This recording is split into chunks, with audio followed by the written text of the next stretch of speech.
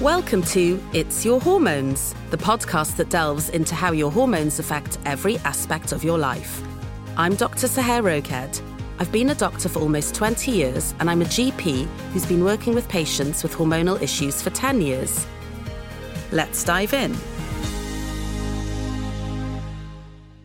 So, here's my bugbear that I wanted to share with you today. Yes, I am a hormone doctor, and the majority of people come to see me to get prescribed hormones for perimenopause and menopause, period problems, fertility issues, and men's health too. But my bugbear is often I see people who have seen other hormone doctors first, and the answer is always just to give more hormones if the symptoms aren't resolving. This is not my approach.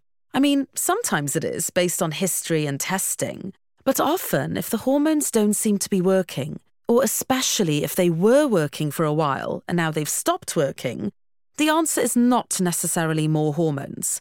What else is going on in the body and how can we balance it? This is something I wanted to talk to you guys about today. So, here are some of my top tips to help balance your hormones other than just taking hormones. Number 1, and I believe always it should be number 1, probably in every area of your life. So the first step is what you're eating, your nutrition. This is super important because what you're eating can really affect your hormone balance and your hormone absorption. Good diet for hormone balance involves healthy fats and also some carbohydrates and protein. Healthy fats are really important as all hormones are made from cholesterol. When you're menopausal, you can get a high cholesterol because you're not making hormones anymore. However, to balance your hormones, you should be getting good, healthy fat into your system, like avocados, olive oil, nuts, coconut oil, wild salmon. These are all healthy fats. Carbs can often be important too. I'm not talking about eating a loaf of bread, but healthy carbs, especially those that you get from vegetables and even some fruits like berries. There's nothing wrong with a small amount of carbohydrates such as brown rice or potatoes or sweet potatoes. Often in menopause, blood sugars can become irregular, and a little bit of slow-release carbohydrates can help to balance this. It's sugar that's the main enemy. It's my major enemy too. But having your sugars in balance will make a huge difference to how you experience your hormonal symptoms, your energy, your mood, focus, concentration, and sleep, and with all major symptoms that can be affected by menopause. I'm also never popular for saying this, but alcohol is not your friend. If you really want to achieve hormone balance, you probably need to stop drinking alcohol. I know this is a big ask for many people, and if it's not possible, I would really recommend restricting it to 1 to 2 days a week and having no more than 2 glasses.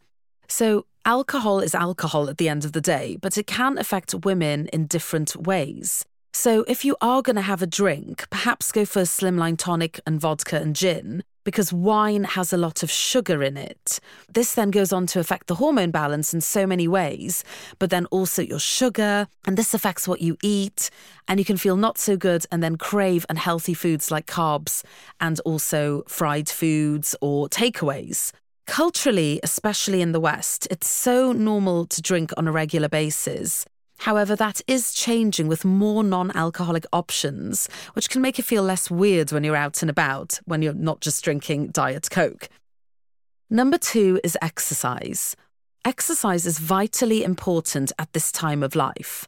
What that exercise looks like will be different for different people based on how you're currently feeling. If you're someone who's always done HIIT training, then keep going. But if you're feeling a lot of fatigue, you might be better just to do walking in nature and perhaps Pilates or strength training. I saw a patient recently who was having problems with her periods and had been advised to stop her intensive exercise. However, this is really a huge part of her lifestyle and identity, so she wasn't feeling as good, as exercise was obviously releasing happy hormones like oxytocin. So we decided to bring back some cardio exercise for her, not at such a high intensity, but doing a little bit of jogging and shorter bursts of cardio. Weight training is particularly important in menopause and perimenopause, as this helps your muscle mass and gives your bone density a boost. Weight-bearing exercise, which is where you have impact through your bones, such such as running or jumping, is also important, as this is a key factor in preventing osteoporosis, which is a major killer for women over 70. I'm not even exaggerating this. What happens is that women can have a fall and then get a fracture due to the osteoporosis and go to hospital and then never come out, perhaps due to complications of the surgery or a hospital-acquired infection. Exercise is vital at every stage of life, but especially in the midlife. Number 3, getting your 30 a week. So this is also related to food. The 5 a day of getting your fruit and veg, at least 5 portions of fruit and veg a day, is now out. And I've always thought it's a bit of a low estimation anyway.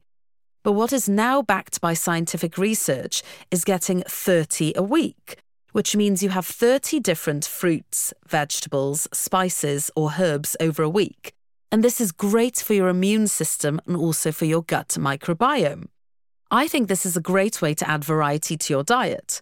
I've started doing it recently after reading the research, and I have found it makes me make different choices when I'm eating, as before I might have had the same smoothie every day or the same salad for lunch. But now to get my 30 a week, I want to mix it up and try different variations for salad and smoothies. It's an important factor in menopause, as the Zoe study has looked at 25,000 women and found that those who have a whole food plant-based diet, meaning they have lots of fruit and veg and whole foods, not necessarily that they're vegetarian or vegan, had a 60% reduction in hot flushes and 30% less disturbed sleep. This is regardless of taking HRT or obesity or their weight. So it really does show the power of a balanced, varied diet with lots of whole foods and fruit and veg. Number 4 is stress. When I see someone who tells me that their HRT is no longer working, I normally think it's either due to their gut health or stress. In terms of stress, it's really important to look at what's going on in your health. Is it work stress, family stress, things going on at home or in your personal life? Is it stress that you're putting on yourself? The reason why this is important is because cortisol, if it is high, can make your hormones feel less effective. What this means is that even if you have good levels of hormones on testing, you may feel like you don't. And it also affects your thyroid, not just your HRT. So it's really important to work on balancing your stress hormones. The well-regarded psychotherapist and doctor, Dr. Gabor Mate, says he often asks patients, what is your body saying no to that you are not? So if you continue to feel unwell when your bloods are normal, perhaps your body is telling you that something you're currently doing, someone you're seeing, a person in your life, a habit you have, is not working for you and something is out of balance. I'm a huge advocate of the supplement ashwagandha, but often supplements alone are not going to rectify your cortisol. It really is about going deep and looking at the changes you can make in your life that are not overwhelming but can be challenging. Is this getting up 20 minutes early and doing some yoga and meditation? Is it cutting something out of your diet like too much sugar? Is this going to bed half an hour earlier and turning off all screens an hour before? Is this having a difficult conversation about something that's playing on your mind? A few years ago, I was in a situation which meant that I couldn't sleep. It was keeping me awake a lot and I was waking up very early. I didn't want to see that this situation was the problem in my life, but once I'd had that difficult conversation, even though it was painful at the time, my sleep issue resolved immediately. Your body is always a good tell of what's going on in your system. Number 5, gut health. As I said, if someone tells me they're not feeling better despite being on good HRT and having good levels, and how do I know they're on a good dose and absorbing the hormones without testing, of course, then I would always look to stress hormones or gut health first. Perhaps there's a parasite, an imbalance of bacteria. Perhaps there's an increase of gut permeability, which is also known as leaky gut, which basically means that the gut is so inflamed you're not absorbing your nutrients and some microparticles may be entering the bloodstream. Perhaps you need digestive enzymes to help you digest your food better and therefore get the benefits of your nutrition. Perhaps you need probiotics. I see a lot of people with SIBO, small intestinal bacterial overgrowth, and do testing for this.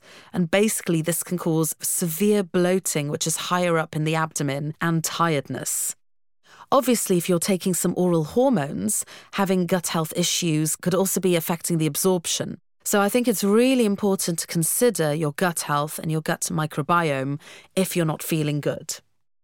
Lastly, number 6, supplements. Supplements should be exactly that, a supplement to good lifestyle and healthy habits. But there's no doubt that tailored supplementation can help. For example, one of the things I do and offer my patients is vitamin and mineral testing. Therefore, for myself and for my patients, I know if what I'm taking in terms of supplements is absorbing and what I'm deficient in. I've also done myself and offer my patients some genomic testing, and this can again influence what you take. For example, I don't do something well called methylation, and this is a genetic process of converting B vitamins either from your supplements or your diet and conjugating them by adding a methyl group. And without this, the body can't absorb the B vitamins that you need to process your hormones, make antioxidants, absorb vitamin D, balance your stress hormones, and improve your heart health. So because I know I don't do this well, and I have some genetic SNPs, as we call them, that means I don't do this well genetically, I always take a methylated B supplement and probably need to do so for the rest of my life. Through gene testing, I also found I don't make enough of an important antioxidant called glutathione, and I also need magnesium.